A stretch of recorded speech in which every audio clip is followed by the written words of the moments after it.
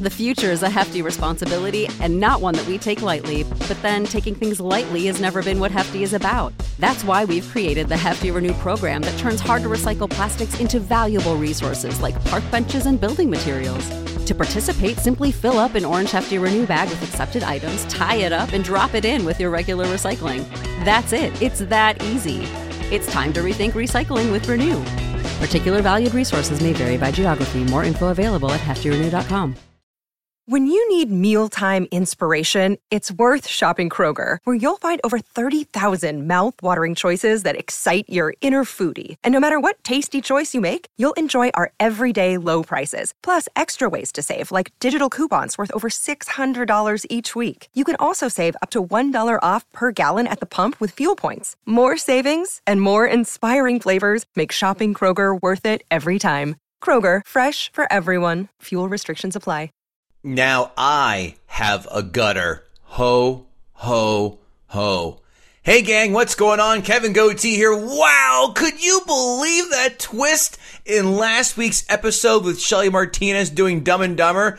Didn't see it coming, did you? Well, guess what? This week, no twist. Just good old Phil Ranta coming on to tell us why probably the most beloved Christmas film of all time, It's a Wonderful Life, is an egregious, overrated piece of coal out of a dinosaur's rectum. I don't know how that would get there. I just made it up. Before you get to it, guttingthesacredcow.com. Make sure you go there and check our blogs every single day. guttingthesacredcow@gmail.com if you want to advertise with us.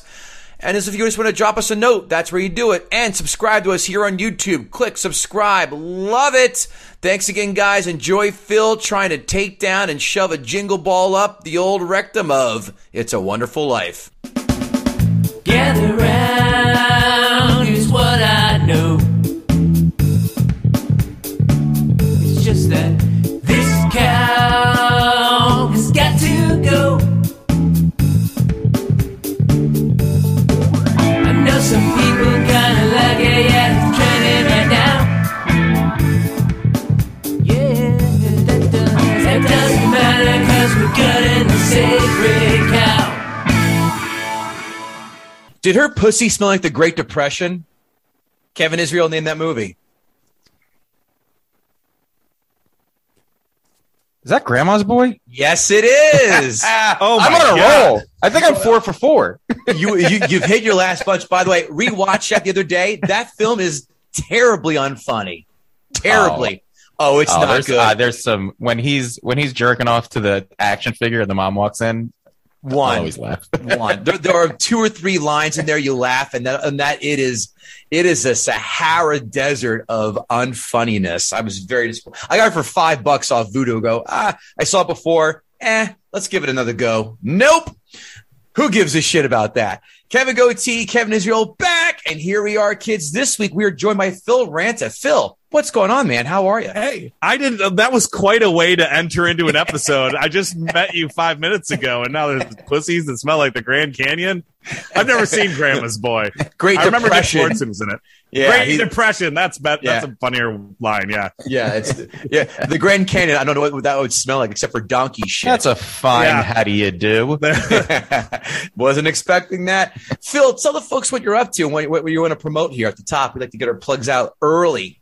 Yeah, I don't know. I guess I'm a Twitter personality at Phil Ranta, and I do digital media stuff. I run a company called Wormhole Labs that does metaverse tech.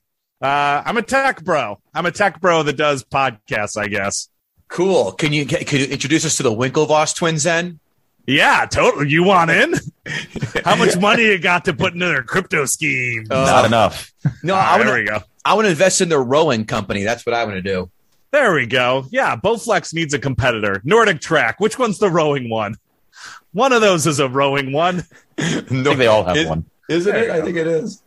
Well, that's funny. Phil has decided to do probably one of the most beloved Christmas films of all time. It's a Wonderful Life. Yeah. 1947 it came out. Budget, $3.18 million.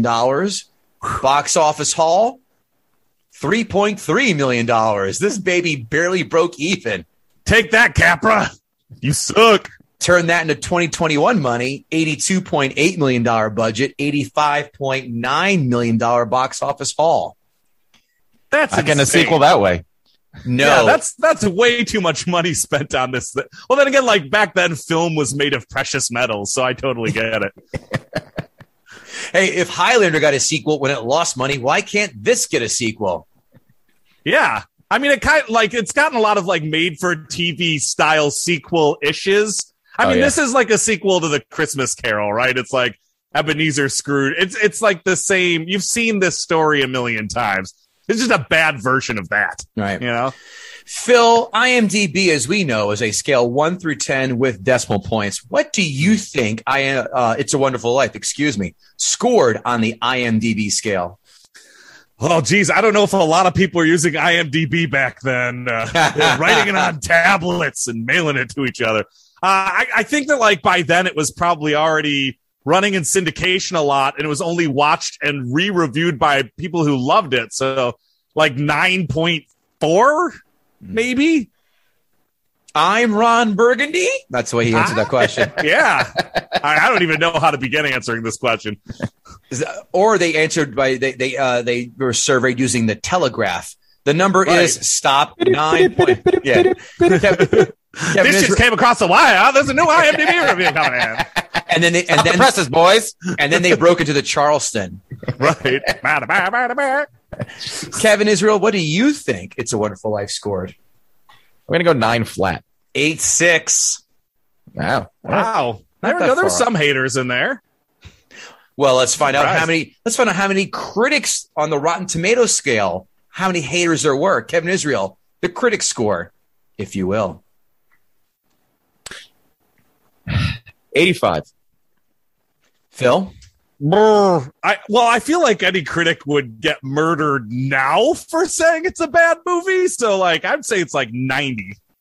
94. Jesus. Jeez. Nobody has guts anymore. That's the problem with this world. Yeah, well, let's see what those sheep known as the audience think. Phil, what do you think the audience gave this score? That's got to be bonkers. That's got to be bonkers. That's like 97, I would think. Kevin Israel? You know, sometimes I feel I see your logic, but I've been surprised lately that for some of these movies, the critics go higher. So I'm going to go 88. 95. All right. Well, they're fucking That's crazy. I mean, that's the thing is like, I feel like old movies are sandbagged a little bit because like movies, the language of movies has changed, right? So like, how is somebody in Gen Z watching this and not just asleep by the opening credit sequence? It's very long. Well, you can talk to two Gen Xers about that next. There we go. Quotes the obvious every time the bell rings and Angels gets his wings. Other than that, right. I don't have a single quote in this film. This film is not quotable, Kevin Israel. I have one. Please. Hee-haw! There we go. Tell me how fast that got annoying. Oh, God. Immediately. Yeah. It was hard to even tell what they were going for at first. And they're like, it's like a code. Okay. Or he's like the first time they do it, it's like, what? Yeah. Phil, any quotes out of you? The one that always comes to my mind is when he's just like, don't you recognize me? Don't you recognize me? Good impression. Pretty good. I feel like whenever there's people who don't recognize me, that's the first thing that comes to my mind. And some people get it, and the rest of them are just like, what the hell? What are you doing? Why are you doing this to yourself?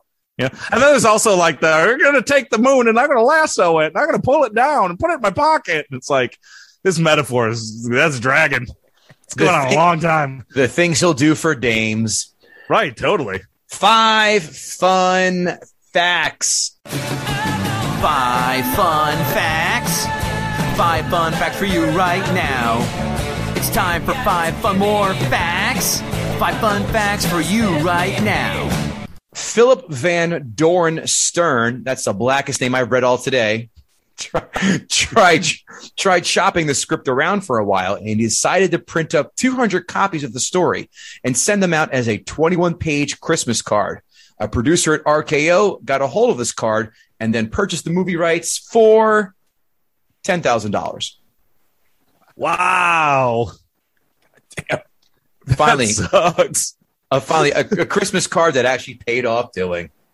I guess if all it is a 21-page Christmas card, and you're getting $10,000 for it, and the expectations are zero. That's a pretty big win, you know? Oh yeah. My aunt and uncle sent us a 1.5-page newsletter every Christmas, and by about 3/4 down, I go, "Oh, where are they going to mention me already?" Right? How much did that get optioned for? Zip 0 point. See, wait, zero time. Yeah, well, Aunt Brenda and Uncle Terry did not do. They're good with the pen, but not as swift as Philip Von Dorn Stern. There we go. Number 2, this movie bombed at the box office as it put Frank Capra in the hole $525,000. Wow. So he was an investor then too. I believe so. Put his money where his mouth is. I got to respect that a little bit. This was shot during the summer in the middle of a heat wave, and filming had to be shut down for a day. Stewart can be seen sweating in key moments of the film. Yeah, I recently rewatched it to prepare for this. I'm a professional. And I think that they kind of played into the exasperated nature of him because of the sweat. Like, I thought that was purposeful, but I guess that makes sense. He's not method, or he might have been on cocaine. Right, totally. Back then, everyone was on cocaine. Great time. The FBI, number 4, the FBI did a memo of this film saying its potential communist infiltration of the industry because of its obvious attempts to discredit bankers as Scrooge types, as this was a common trick used by communists. I can't really say that's not true. He's everywhere. It does have a strong communist message as a movie, if you really think about it, but we'll get into that later. In 2013, fun fact number 5, 2 producers announced a sequel for 2015's release. Paramount quickly shut that down as they own the license to the film and said no such sequel will be ever greenlit. Damn. I really wish they made that, though. Cool. Like, I wanted to make that where it's a direct continuation. Like, the second the last one ends, like kind of like the Muppets movie that goes into the next one, right? They end with the thing. Or like a Return to Oz kind of deal. Right, totally. Yeah, why not? Like, there's so many loose ends in this. We'll get into that later. I got to stop jumping. And now it's time for our listeners to get a crack at asking the gutters what's going on in their minds when they pick these films. And so it is now aptly titled Ask a Gutter. Ask a gutter, ask a gutter, ask a gutter, ask a gutter. At Newark Knight, Brandon Oglesby, our buddy. Hey, Phil, do you think the suicide in the movie makes it too dark for a Christmas film? No. Well, I would argue that this isn't really a Christmas film, right? Like, the Christmas layer on it is so light. I mean, it's Christian, right? There's angels and there's people, but there's like, besides the very end where you kind of like see a Christmas tree and a bell, like what's really Christmassy about? I think it's just like the Ebenezer Scrooge thing that makes it a Christmas movie. This could have been any time of year and it would have been the same, right? Mm-hmm. Just the bell would have to exist elsewhere, you know? Matt Dawson at Hopper 2400 wants to know who there can do the best George Bailey impression. I'll let our guest go first. Oh, geez. Zuzu, you're my daughter. Oh, you got a terrible name. I think I'm just going to forfeit because I don't want to. Let me try this. Well, golly gee. Yeah, I can't. I'm not an impressions guy, so. Nope. I'm kind of, but not that. It's more. It comes out as Don Knotts for me, so I think. Right. Oh, Andy! I was going to do a Jack Tripper like shout out as Mr. Furley, but okay, there we go. That's noted. Next question. I actually started sweating like they were filming this in the summer. At the almighty Ray Cicadas, you got Phil Ranta. You got to ask him what the worst Christmas present he ever got was. Oh, God, the worst Christmas present. So I had a girlfriend in high school who didn't, not to brag, who didn't know me at all. And she got me like a rap metal CD. I forget exactly what the band was. It wasn't like Korn, but it was of that. I mean, it was late 90s. So it was of that ilk. And it was like I got a really like thoughtful gift for her. I don't remember what I got her, but I remember putting a lot of thought into it. And I got it. And I was like, yeah, I got her pregnant. But yeah, I remember opening and being like, I was into punk rock and she got me a rap metal thing. And I'm like, this is the opposite of what I'm into. I was really bummed out. What'd you get? Your Ice-T's Body Count? Right. Well, it was, I mean, back then it was like Trapped or POD or there was something like that. They're known for one song and one song only, Headstrong. Yeah. Don't get me the whole thing. Just get me the single. Maybe at least I'll know it, you know? Fuck off. I'll take you on. Headstrong. Thank you. Yeah. Next question. For Phil, when will men's nightgowns make a comeback? From Lord Snurts. Yeah, I actually like the men's nightgown thing, right? I mean, if you live in Los Angeles during heat waves, the airflow doesn't work properly on any bedtime apparel. Like, yeah, if it was destigmatized, if people would make fun of me for it, then yeah, I would wear a nightgown. The Mame Damie wants to just declare It's a Wonderful Life has less to do with Christmas than Die Hard. Discuss. Yeah. Well, Die Hard, there's a lot of elements of Christmas, right? Like getting the gift and coming home and there's a lot of layers of Christmas in Die Hard, but it's a little subtextual. Yeah, It's a Wonderful Life is like there's a Christmas tree at the end and people sing Auld Lang Syne. Not Christmassy. No. Taco Shirt Krillin. He wants to know what your favorite Christmas movie is. His is Gremlins.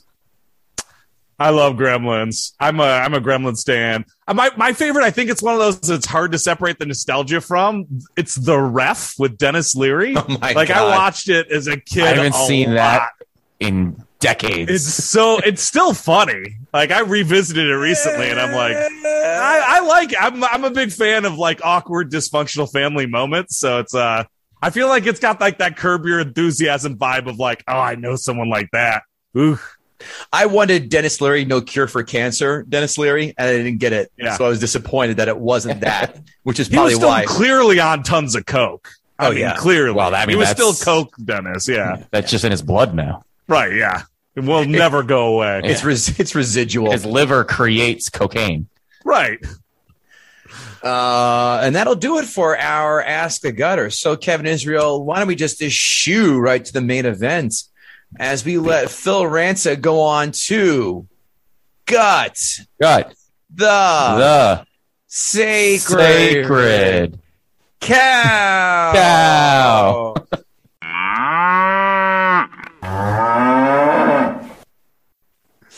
All right, I got notes on your intro, but we'll move on to that for later.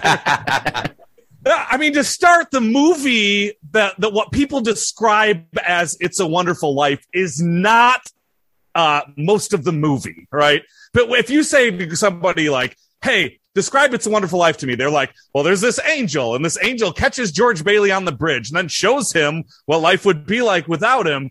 And then he has a change of heart. Hey, blah, blah, blah, blah. That's like the last 20%, maybe 25%.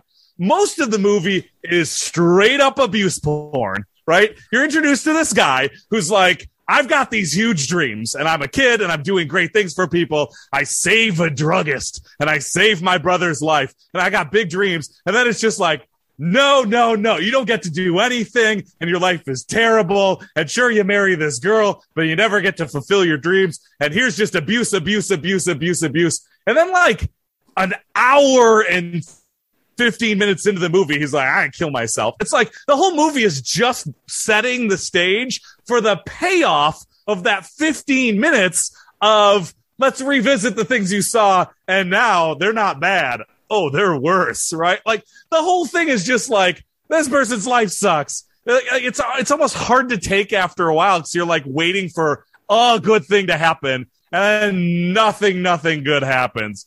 However, also, everybody else is enabling this terribleness around him. Let's start with the people of Bedford Falls. These people are emotional abusers. These are awful people. Like, these people know what George Bailey is going through. He's loud about it, as you could tell from our impressions of him earlier. Not a quiet dude. he wears his heart on his sleeve. He's just constantly like, my life is terrible. Everything's terrible. Why are you doing this to me? And like, let's take the run on the bank scene, right? Like he's about to go on his honeymoon. He marries Mary. This is the last good thing that happens to him the whole movie until the end, by the way. He marries Mary. He's got all this money for his honeymoon. He's like, I'm finally going to see the world. So he's super, super happy. And then there's a run on the bank. And everybody who shows up to the bank are his friends, right? They're supposed to be the people who know about it. They know he just got married. This is like wedding night stuff. And they're like, give me my money. And he's like, I'm about to go on my honeymoon. And they're like, no, give me my money now. Like, we're friends. We don't. No, give me my money now. And then he takes all of his personal money and gives it to him. It's seen as like this kind gesture. This is people he's grown up with, who he's known his entire life. Right after his wedding, taking his honeymoon money. They know that this is what's happening. And they're just like, well, I needed my money. Thanks, buddy. And then they don't even say thanks, buddy. I take that back. They're just like, money, this is mine now, right?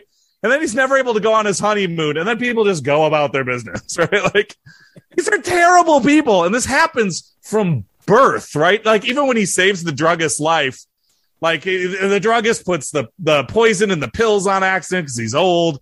And then he's just like, you put the poison in the pills. And he boxes his ears. He like grabs him by the ears, like, ah! Right?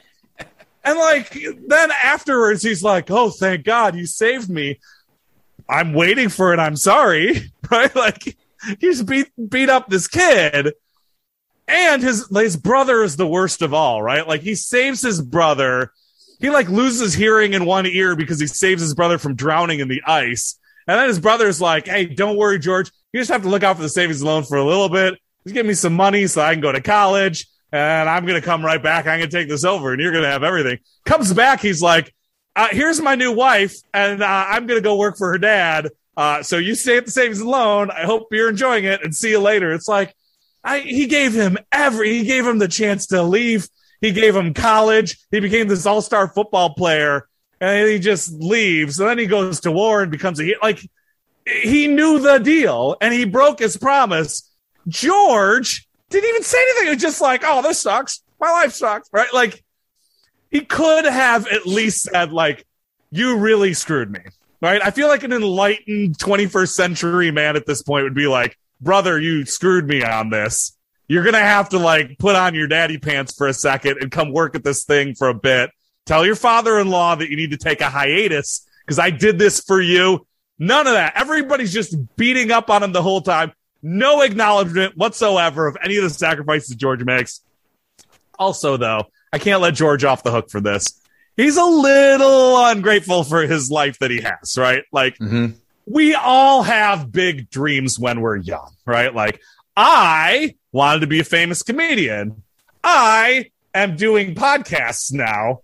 There's a little bit of no offense to the podcast, but there's a little bit of a disparity there, right? George, yeah, he wanted to see the world. He wanted to like do all these huge things, like good, great. But look at what he does have, right? Like, yes, he moves into an abandoned house. That thing's freaking huge, right? LA prices, that's a 2.5 milli right there. He's doing okay. It's drafty. Get over it, man. You can fix that. You can fix drafts, right? Put up some plastic sheeting, get out a hammer. Like, you fix, like, he's really mad about this knob on the railing that keeps falling off. You can fix a knob on a railing. Like, that is a tropiest trope of all broken houseware. I mean, that's been done in the Money Pit. That's been done here. That's been done 80 million. I thought of that. I mean, obviously this was the pioneer probably for that broken knob, but I go, oh my God, this has been beaten to death. And this is probably the genesis of it. It's gotta be, right? And even back what was then, the movie where he cuts it off with a chainsaw?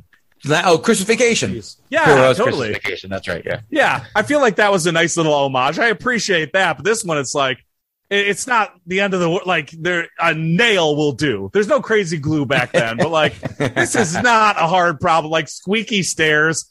Like, I'm not great at home repair. A squeaky stair is like, you take out the squeaky bits, you fortify a little bit. Like, this is like a 30-minute fix, right? And he is like, and especially when his life starts going poorly, he's like straight up almost abusive to his family. It gets like scary for a second. Like, the kids are like, Daddy's home. Daddy, I'm so excited. He's like, get out of my way.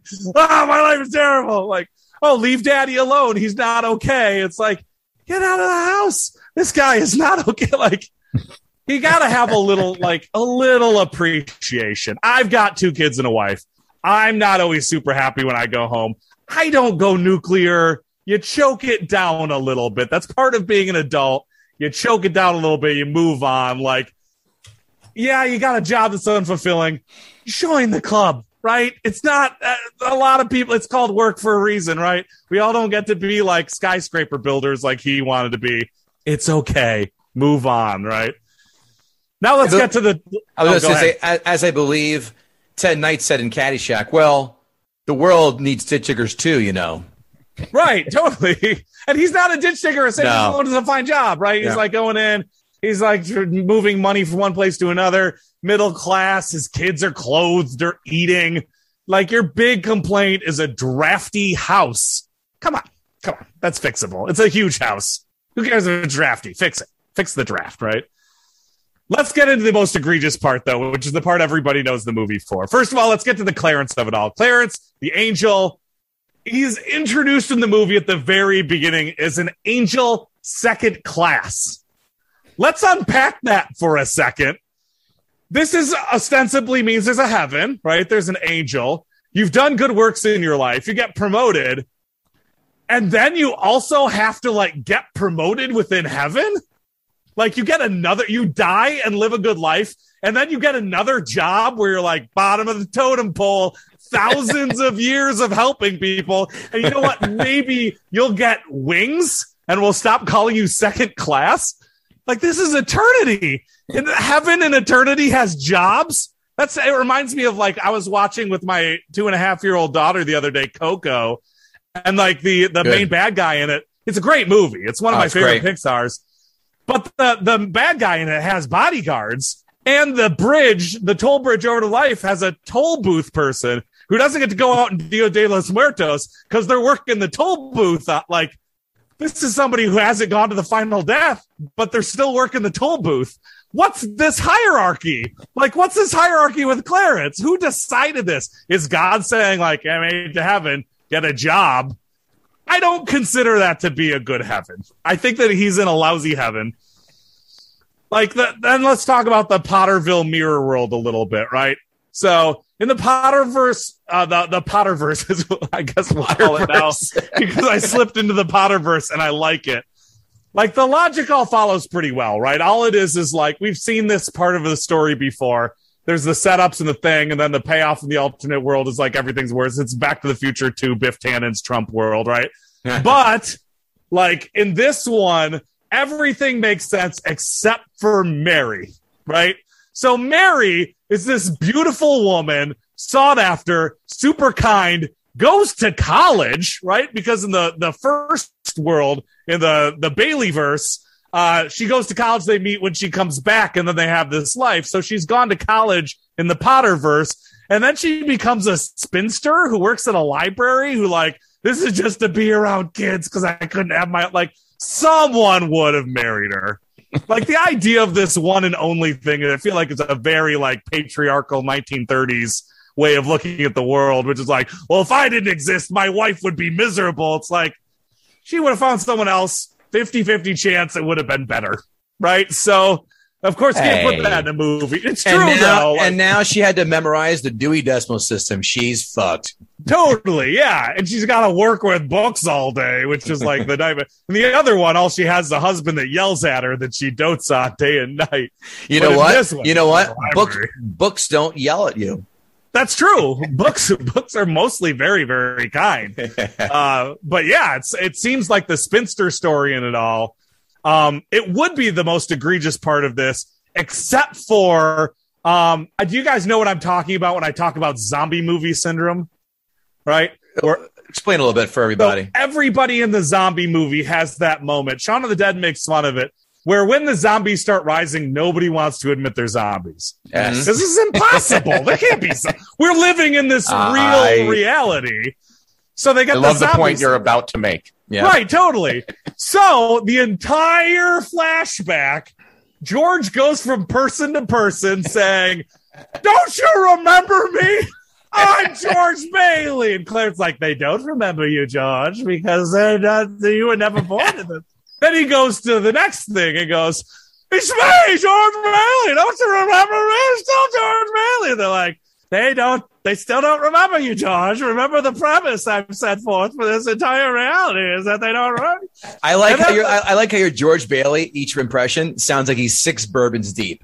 Right, exactly. By the end, he's like, "Mary!" And Clarence is like, "George, there's a premise to this part. For the love of God, George, please understand what I'm trying to do here, George. Showing you a life without, that's the whole point of what this is.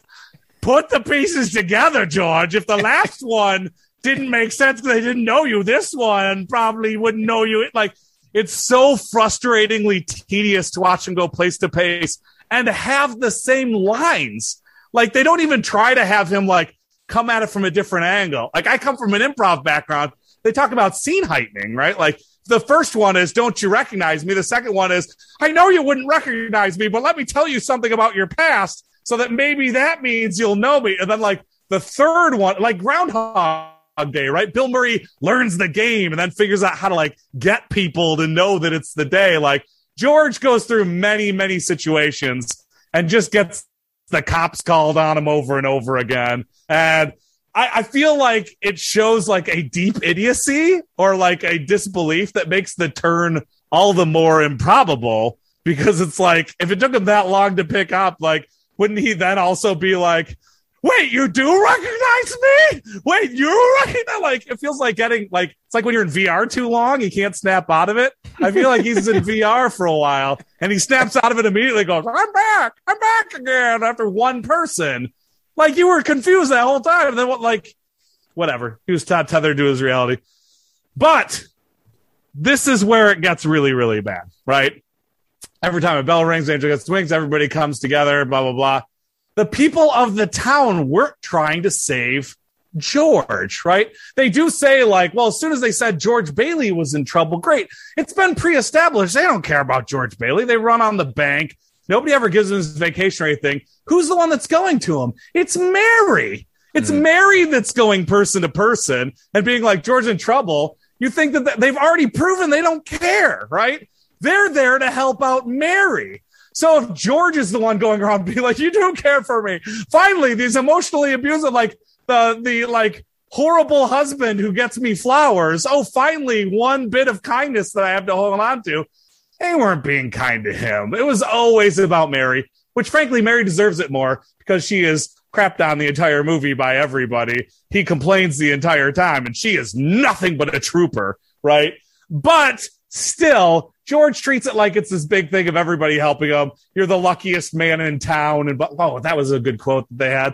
But like, is it really him? I don't think it's him. But and then at the end, of course, Zuzu says, every time a bell rings, the angel gets his wings. And he named his daughter Zuzu. Even in the 1930s, like, come on. What? And even what's that short for? I assume it's short for something like Zuzu. I have your answer. She went on to find the Japanese car Zuzu. So thank her for the trooper. It's a Wonderful Life 2 should have been made. We could have seen the beginning of a Zuzu. Wasn't the Zuzu that annoying horn they blew during like the World Cup that everybody hated? Vuvuzela. Whatever. So that's it. That's It's a Wonderful Life. At the end of the day, not a Christmas movie. Everybody's terrible. Nobody gets their comeuppance. Mr. Potter gets to keep his $8,000 and then gets the new $8,000. George is not absolved from his crimes. He could still say he stole that money. If I go and steal something at a store and then say I brought it back, they could still arrest me for it. There's still that warrant out. I don't see Mr. Potter letting him off the hook. And you think that town is ever going to do anything for him again after this? Hell no. He cashed in his one shit and it's over. He never gets to see the world, never gets to build the skyscraper. Bad movie, bad Christmas movie, full of horrible people. Wow. That was a megaton of hatred, and I loved it. Yeah, I liked it. Phil, give me a number 1 to 10 on your thoughts on this film. You know what? I'm a generous person. I'm going to give it a 3. And the reason why I give it a 3 out of 10 is because it's like Ted Lasso, right? Every once in a while, something that's so saccharine and you know what they're doing to you has to be like, you have to hit yourself in the head with a brick and go, duh, and then like watch it. Right. This is kind of that, right? It's like happy pills if you just don't think about it too hard. And if you're in the mood for that, then it's serviceable, you know? Mm-hmm. Kevin Israel, take the helm on this one first. So first of all, well done. That was a very good gutting. Or is it? I didn't say he was successful. I just said it was a good gutting. Fair. So first of all, I think I've only discussed this on our Die Hard episode, but I have a very specific rubric for Christmas movies, and it's very simple. To be a Christmas movie, you need to fulfill all three of these requirements. It needs to be about Christmas. It needs to take place during Christmas, and it needs to be about one of the general Christmas principles: goodwill to men, self-improvement and realization, all that kind of stuff. This movie has the self-improvement. It's not about Christmas. It's not about Christmas at all. As a matter of fact, they just jam in the end him running down the street going, "Merry Christmas," and it's like, oh shit, we haven't said anything about Christmas. Say Merry Christmas in this scene, otherwise we're not going to get the tax exemption for making Christmas movies or whatever it was that they needed to be.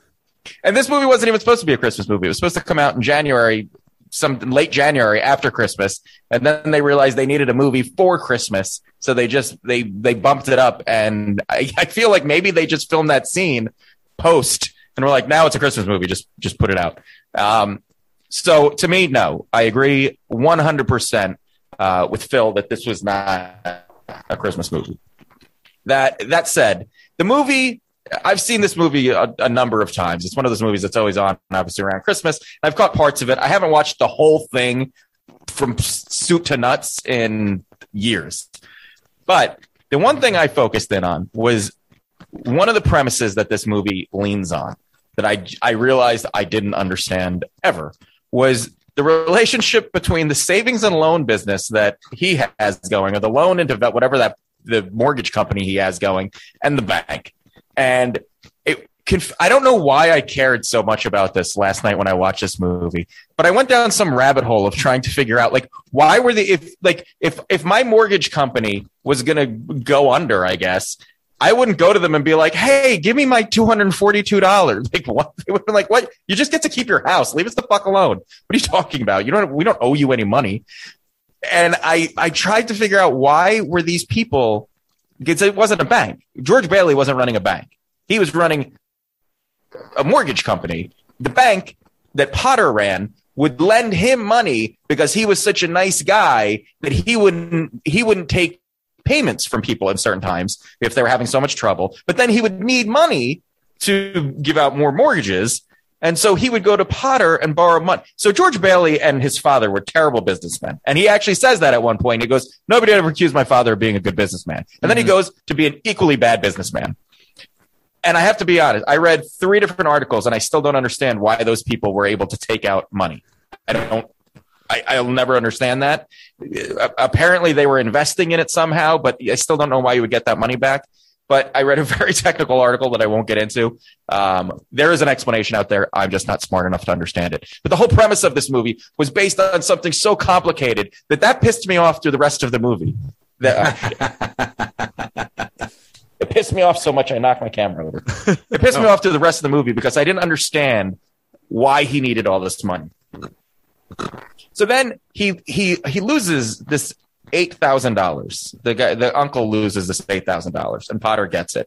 And to Phil's point, that part is never resolved. He goes and I guess he gets $8,000 back at the end with everybody handing. Maybe it's more than $8,000. Who the fuck knows? Now apparently everybody has all this money when, a little while ago nobody had any money. Nobody had any money, and now everybody has money to give him back to get this $8,000. But assuming that he just gets $8,000 back, that means he's just back to the shitty part that he started at. Nothing's better in his life. Nothing improves other than he realizes that he's a useful person, which I think we can all say that we've done something that without us, life might have been worse. But he is now back to kind of zero. He's not up any. And Potter, who, by the way, honestly, Potter was the great villain. Great villain. You really, really do hate Potter. And he's a very one-dimensional villain. And you don't get into really the psyche of Potter. But for the time and especially for the message they're trying to prove, and it was a very kind of anti-capitalism theme. But he was a hateful person. And the way he treats the dad and the way he treats George Bailey, and it's a great scene when he offers Bailey the job. And you can see, and I thought that actually was one of probably the best scenes in the movie, because you can see him be like $20,000 a year. And by the way, I think that I sort of did the calculations, and I want to say that's over $200,000, $300,000. I did that calculation, and the answer of course you did, because I like that. I think it was $286,000. Yeah, I was gonna say taken it as an assistant. Jeez. Yeah. So that's a shit ton of money for him. And you see him go through the machinations, and then suddenly at the end he's like, "Wait a minute, no, I don't want to be your slave," and whatever. But he's a very, very good character. The point of this movie, obviously, and as Phil said, is that we've all contributed valuable acts in our life that benefited other people. It's the butterfly effect that have spawned outwards, and we can never truly measure the impact we've had on other people's lives or just on history itself. That's the point of the movie. And Phil was absolutely right. That's literally 20% of the movie once you really get down to it. Because most of the movie is just his buildup and about how he keeps missing his opportunity, his great shot. And I will say this. I enjoy period pieces, and I like seeing how life was back then. It's almost literally like watching a different civilization. Like the way these people lived and talked, and the things that excited them. Like the whole hee-haw thing. Like clearly that was ridiculous, but it was also something that probably people in 1940, whenever the movie came out, were like, "Oh my God, hee-haw. Remember when you used to do that because we're all fucking boring assholes?" Like that's hysterical to us. Like that meant something. One of the other things that drove me crazy was when they walked into the candy shop or the drugstore, and he grabbed the lighter and he was like, "I wish I had $1 million. Hot dog." I was like, "What the fuck is that? Right. What is it that?" Came out of nowhere. And they don't explain it. They never say anything about it. And so I looked that up, and apparently, and there was no. There's right? What's that? If you light the lighter on the first one, that's a hot dog, right? Yeah, but it's not. Well, that wasn't like a thing. That was just to this movie, because apparently the lighter doesn't always work. Right. And if it worked, I was toiling with that afterwards, and that was the only solution I could think of. Is he was saying hot dogs. He was excited that he lit it the first time, but like it speaks to your point. How boring is your life where like that's exactly. The game? Exactly. I lit it first time. Hot dog. Especially at dinner time, that's gonna be the hot topic of conversation. Right. Oh. When your life expectancy was like 47, yeah, that was probably pretty exciting. Yeah. Also, in that same scene, those two little girls who were approximately, I guess, like 9, sitting and talking to each other, it was like two 35-year-old cougars, like sizing each other. Like, did little girls really talk like that? Like, you like all the boys, so what's wrong with that? I'd be like, what the fuck? Go play with dolls. Why are you trying to fuck? What the hell is happening here? It was like Kim Cattrall and Carrie Bradshaw. Like that did feel weird. It felt out of place. It was very creepy. Also creepy. George Bailey kisses his mom on the mouth. Yes. Not once, but twice. Yeah. And the second time is like full on the mouth. And so my wife and I were watching it, and I was, and we have a baby coming, and I looked at my wife and I said, so the first kiss, I looked at my wife and I said, I'm not kissing our child on the mouth. Like I never did that with my parents. I think it's weird. I'm just not doing it. And not because I won't kiss my child or hug my child or love my child. I will. Kissing on the mouth is weird. Then he went back and he like pulled her with his hands and kissed her. And I was like, what is this? Wasn't a time thing. This wasn't something that I like happened. That was just a creepy moment that like I wanted to go wash my hands after I saw that scene. He went on full on Lorraine Baines McFly with his mom. The reversal roles. Exactly. Do you in a park for a little bit? Mom, why are you smoking? So the the part that I find most interesting about the movie is and you still touched on this too, is the angels. I think that was an interesting concept, actually. That there, and it was obviously special effects were not very good back then, but they just had these like blinking stars. It looked like Morse code, these little stars blinking at each other, and that was interesting to me. And that he had to work his way up to it. It also, yes, Phil, you're right. It's ridiculous that you go to heaven. You have to continue working. Right. Aren't we done? Can't I just sit on my cloud with my harp and be happy now? But I thought that was interesting, and I would have liked a little more out of that. And you don't get, like, he just shows up, does his little thing, and then disappears. And there's no, like, I don't know. There was just nothing left after that. That was all that happened. And I swear to God, I had a note on this, why he didn't catch on, like, by the third time. To be like, oh, maybe this is real. Like, maybe I should stop being an asshole because I don't have a license. Like, even if he didn't buy fully into what Clarence was putting down, like, clearly something's different. The town looks different. At least the town. The town is completely different. Yeah, once you see the Potterville sign, aren't you like, right. That sign got put up pretty fast? Even Marty McFly picked up what was happening. Right. Like something sooner or later he would have been like, all right, I don't know what's going on, but I'm at least going to act. I'm going to go along with it because I feel like that's the safe. And I think, at least if nothing else, we know the three of us here, if we ever get caught in some fantastical situation, we'll figure it out. And I've said this about a lot of movies. I hate when people in movies don't react in the same way that real people would. Like when something ridiculous happens. And usually it's the reverse. Usually it's, something, a monster's walking, giant Godzilla's walking, or the Avengers are fighting, and people are just like, oh, like that's, or usually it's when it's a reveal, when it's like, oh yeah, by the way, I'm a vampire, and people are like, oh, well, geez, we got to figure this out. Like, what you first of all, you'd laugh at him. Second of all, you'd probably shit your pants. And this was almost the reverse, where it's like sooner or later an intelligent person like this guy would have been at least running with it. So that was a great point. One quick notion that you made me think of when you were saying that last part with Clarence. Clarence did another bit of emotional blackmail I didn't pick up on. The first thing he tells George is, I need to help you in order to get my wings. He's also piling his crap on George. I didn't think about that, but it's like, that's the running theme in George's life, And watching the uncle, I guess it was the uncle, forever, gave me anxiety because I've get in my life the guilt of everything everything I've ever lost as a kid. So, but the end of the movie is very heartwarming in that everybody comes together. There was that emotion that you're supposed to feel through the movie, but you're right, Phil. When you think about it, what are they really doing? And by the way, to your point, when you were saying they were helping Mary, I almost disagree. They were helping themselves because they needed that savings and loan to survive. Oh, that's fair. If the savings and loan went under, they would lose their house, or they'd have to move back into the slums of Potterville or whatever. So they were really saving their asses. That's a good point, because Mr. Potter would definitely not deal with a late payment. So right. Yeah. So this was probably pretty self-serving. All of that said, I do like this movie. You motherfucker.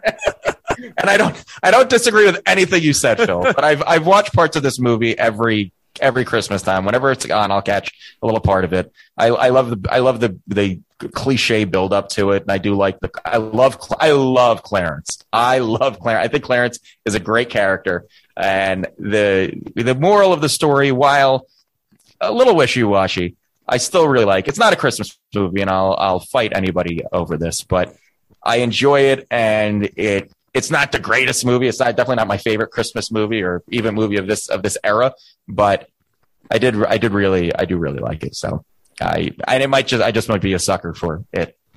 I bought into it, but I like it. Give me a number. 6.5. Heathen. 6.5 is high.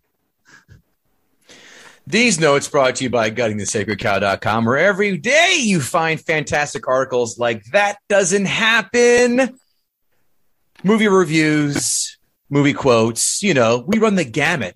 We run everything over here. Merch, hats, bags, mugs, you name it. We got it there too, GuttingTheSacredCow.com. And email us, guttingthesacredcow@gmail.com if you want to advertise with us or just to say hi. Notes. The pharmacist looks like he's getting high on his own supply. Yup. This small town suburbia is quite quaint yet intrusive when everyone knows everyone's business. Yuck. 18 minutes in, we have our first black person. Finally, a new and high. New and high. Yeah. New and high for a film that's not named Gone with the Wind. The insults in this film are goddamn hilarious, i.e., you already mentioned the hee-haw. How about this one? Why did you stop annoying people? I wondered if they bowed and curtsied before declaring fisticuffs were about to be afoot back in those times. White people dance-offs are like watching a 6-year-old chase a bouncing ball into traffic in slow motion. A gym that has a pool opening in the middle of the gym floor is fucking cool. Right? Have you ever seen that for real? No. Yeah. I feel like this rad. movie is the only place that exists. Yeah. That's like something out of Minority Report. Like, it felt very futuristic. Yeah. And a terrible idea. Right. Murder, death, kill. Murder, death, kill. Like, they didn't even put like a cage over the button with like a Right. cage or anything. Like, that button right there will do it. Looks like we did dating wrong, Kevin Israel. I guess going on a date and throwing rocks at windows was invented before fun or fucking. Is 33 minutes in, this film is dragging. Not rushing, dragging. Is Jimmy Stewart asexual? He couldn't close a door, let alone a deal with a lady. Why is there a crow in their office? Did I miss the symbolism on this?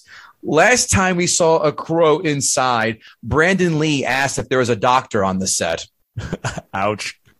That is another example of something that they just say, you'll understand this. Don't worry. And then it just move on. Yeah, there's nothing. I was like, I feel dumb not knowing this one. This is just a crow hanging out in the office. Never mind. Who volunteers to sing in the rain for newlyweds? No one. Did Jimmy Stewart offer to let them watch him consummate his marriage while hiding in a closet? Despite the insanely low crime in this area, these people are insane. I would never live in this town of New Bedford. Maybe I'm just jaded. I can't buy all this over-the-top niceness. That doesn't happen. I'm sorry. I guess you grew up in Central Jersey, and you're like, nah, not buying it. This film has to be on the Mount Rushmore of when black people watch it. They shake their heads and go, fucking white people.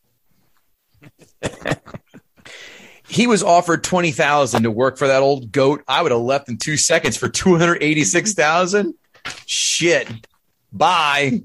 Right? The bartender are at Martini's during the if you weren't alive for this, that bartender is less likable than Mo Sislak from The Simpsons. The only thing missing was Zuzu calling up the bar and asking for homosexual. That bartender has an accent I've never heard before in my life. No one talks like that. And I've been to Bensonhurst, Brooklyn. Trust me. So he runs out, he punches the cop in the face, and then the cop whips out his gun in a quasi-crowded area and cracks out a few shots. Okay. Note to self, never go jaywalking or roll through a stop sign in New Bedford, because if you're a small town cop with not much action, there are maybe 2 opportunities to get your gun off in real life, and that had to have been one of them. Fun fact about me, I've never seen this movie until last night. Nope, not on the radar. Not on the radar. We've seen clips of George Bailey wishing street signs and storefronts Merry Christmas, and of course you see the every time a bell rings thing. This is easily one of the most beloved Christmas movies. I have no idea why. This is, I don't have many notes except just these jokes, whatever I wrote. This setup was way too goddamn long. Way too. He's a nice guy. We get it. He's a family guy. Cool. His business is having a problem. Okay. They could have cut out 30 minutes easily, because the whole story is when he tries to kill himself, not the hour and fucking 20 or whatever of fluff. I didn't care what happened for the first 2/3 of the movie. The last third was fine. Just fine. People love this, I guess, because, the town didn't turn their back on him when he needed the money. Whatever. I'm very surprised they didn't show Mr. Potter, unless I missed it. Mr. Potter, after he pocketed the money at the end, and then the very end when he's okay, when the townspeople bail him out, you don't see him kind of counting $8,000 like, sucker. I love to see what that reaction would have been. But this film falls right down a Christmas Story boulevard. All nostalgia, all bullshit. I didn't hate this. Like, I hate A Christmas Story. But this film was beyond boring. Overrated as all hell. I will never watch this again. I didn't dig any of the characters. I disagree. I thought Mr. Potter was tepid evil. Yes, I'm never going to pay you. I'm trying to buy the business up. There was nothing scandalous or evil about him. He was, again, vanilla at best. No pun intended. Yeah, it's number 6 on IMDb's top villains. Yeah, well, you know what also is on IMDb? Remember who they said the favorite all-time hero in films are? Kevin Israel, do you remember? I do. The lead from, I forgot his name, I'm blanking, Gregory Peck in To Kill a Mockingbird was. Oh, that's right. So IMDb, you can shove your fucking list in your urethra because it's garbage. Your urethra. Fuck, number 6, not even in the top 1,000. I can see why Jimmy Stewart got the Oscar. I'm not giving it a ringing endorsement. I can kind of see why. Donna Reed was okay. What was so Christmassy about this film, except it happened to be coincidental? And I knew Kevin Israel, you would have a problem with that because of your Die Hard argument, which you had stated before. This has no real Christmas elements unless I missed it. If I was quasi catatonic, because this film is boring. This film did nothing for me. And I want you, to those who like this film, who defend it, I want 5 memorable scenes from you that left impressions. I want those 5 scenes that you're like, this is a great movie. Besides the end, that's 1. Now give me 4 more. I dare you. You can't. That's my answer. 3.5 out of 10. Boring. Don't see the allure. Missed it. I agree. I know you do. You knew that. Yeah, this film was a stinker. Let's see what those assholes who decide to put those county college degrees in English lit say. Critics 5-star reviews. Critics 5-star reviews. Critics 5-star reviews. Critics 5-star reviews. Oof. One of the most influential films in the history of Hollywood was a box office failure. Take a hint. Not winning a single of the 5 Oscars for which was nominated. Oh, I was wrong. I put it down as he did win one. Never mind. Next one. You can really see Capra's feelings come through on the screen after George wishes he had never been born. Can you? When watching It's a Wonderful Life, it is easy to see that film is a legitimate art form and that Hollywood really doesn't make them like this anymore. They Thankfully. Got better. Yeah, they did. Hollywood got better at storytelling. Yeah. Gee, Pulp Fiction, Shawshank, The Dark Knight, or, this little film we're talking about right now. Fuck out of here. Next one. Not only does It's a Wonderful Life truly exhume the holiday spirit, but it also reminds me that you should be good to everyone, even when the world turns you down again and again. Someone, Kevin Israel, not in stand-up comedy. Critics 1-star reviews. Critics 1-star reviews. Critics 1-star reviews. One problem with the film is that it's only in the acquisition of money and the community subjugating their own savings and needs for George that his rebirth can be complete. Right. Hey. Capra is an old-time movie craftsman, the master of every trick in the bag, and in many ways, he is more at home with the medium than any other Hollywood director. But all of his details give the impression of contrived effect. I want to see more evidence when I read these reviews from these critics. All they do is they use 25-cent vocabulary words without any basis in their review for backing up their claims. Zero. Yeah, they could literally say anything, and you're like, okay, right? But there's it's ridiculous. It suits a lot of people, but I find it hypocritical and false. What? How? Huh. As Stewie Griffin would say, yes, childish and pedantic. It isn't a terrible film by any means, and it's easy to see why people revere it. I'll buy that. Amazon 5-star reviews. Amazon 5-star reviews. This was, and still is, by far one of the best, if not the best, Christmas movies produced. Jimmy Stewart and Donna Reed, two of Hollywood's finest actors, truly bring out the meaning of Christmas. It's not about gift giving / receiving, but what you have in front of you. There is truth to the saying that you don't know how fortunate you are until you have it taken away. The love of God and family will keep you together no matter the circumstances. God bless to all and enjoy this classic. Signed, Andy Dick. But it is about what's right in front of him. He gets all the money at the end. Right? Yeah.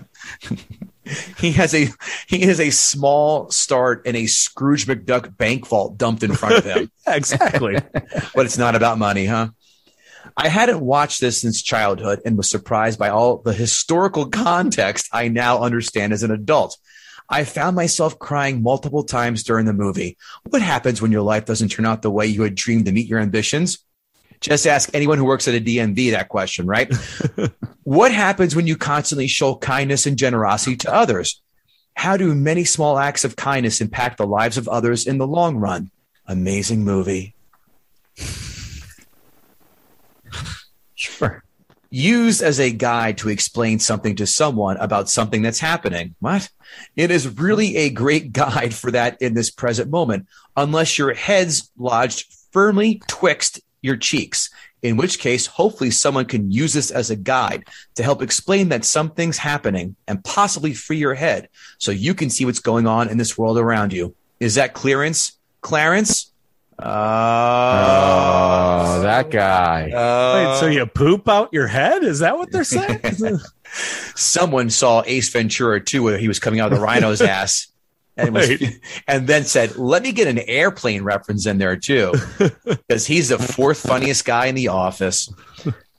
I was scrolling on Amazon Prime and in no mood for assassins, actors waving handguns, or actors beating and killing each other's characters. I was seeking to watch something reflecting love, not romance, and the courage of human spirit. After all, it was Christmas. I found this film. I saw my own anger and pressure about money and the forces of greed on full display. I found this old movie much more from the heart compared to the movies of this decade. I saw my own faults and my own desires, and I learned why this movie has endured the test of time. I need to call his dad. Yeah, I was going to say, he's clearly depressed. I feel terrible for that person. I was just going to say, someone should stop reading The Secret before posting Amazon reviews. Amazon 1-star reviews. Amazon 1-star reviews. I can't think of any movie more overhyped than this terrible, depressing, drawn-out film where you watch an unredeeming jerk get comfortable with the idea of settling with a weird religious twist that is somehow supposed to make it better. Why this is considered a classic, I'll never understand it. There are so many better films out there to watch. Did I write that review? Wait a second. That sounds familiar. Actually, Phil, I think this next one is yours. Actually, I'm amazed that I seem to be the only person who sees the elephant in the room. George Bailey is a snowflake who decides to commit suicide over a relatively trivial financial problem. The story takes place during the Great Depression, and unlike millions of Americans, George's entire family is doing quite well. George has a nice house in a great neighborhood, a beautiful, loving wife, and adorable kids. But the moment George encounters the first real problem in his life, his uncle misplaces some money that was supposed to be deposited in the bank. He thinks that suicide is a solution and takes a guardian angel, an angel sent by God, no less, to talk him out of it. George is the ultimate snowflake. I don't know if I'd call him a snowflake, but I'm just saying that, like, you know, that house was a big house. I love that hotel originally. Oh, really? I believe it. This was the whitest and most cringeworthy Christmas movie ever made. I love this person already. Pure treacle and kitschy. It doesn't even raise to the level of camp. It should disappear in the annals and anal orifices of history. Signed, Estelle Getty. That's awfully mean of her to say.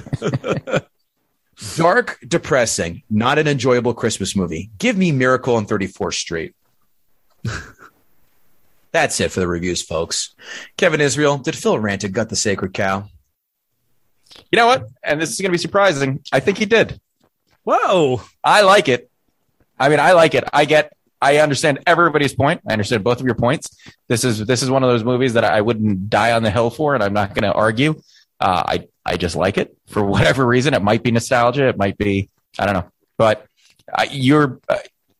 first of all, your zombie point was fucking fantastic. Yes. I really, really enjoyed that. And yeah, you made a lot of good points. The movie has a lot of problems, and I agree. So in my opinion, you did. I will co-sign on that gutting with gusto. How could I not? I gave it a 3.5. I thought it was boring. So overrated. Fantastic job, Phil. Why don't you tell the good folks again what you're up to and where we can find you? Yeah, you can look at my company, Wormhole Labs, wormholelabs.com if you're into metaverse tech, or you can find me on all social platforms at Phil Ranta. That's PHILRANTA. And I've got a podcast called the 2.5 Sportsman Podcast. Be sure to check it out. Kevin Israel. KevinIsrael.com for comedy dates. I'm going to be taking a 2-month hiatus, but I'll be back on the road in February. And make sure to leave us a 5-star rating and a quick review on your podcast platform of choice. It helps. It means something to us. We will call you out and recognize you for your great work. So if that matters to you, we'll do it, and we'll buy your love, basically. Every time they write a review, an angel gets his wings. Ha. KevinGoatee.com. Appreciate that. That's where you can find the NFL picks, which have been stinky of late. And, of course, GuttingTheSacredCow.com, where you find all great stuff of us, articles, blogs, and, of course, the merch shop. GuttingTheSacredCow at gmail.com is where you find all the fantastic times and good stuff. Phil Ranta, it's been a joy. It's been a delight. We appreciate you taking some time out and hanging out with us. So thank you much. Thank you for having me, gentlemen. Absolutely. And we'll see you all later. Avita Zen.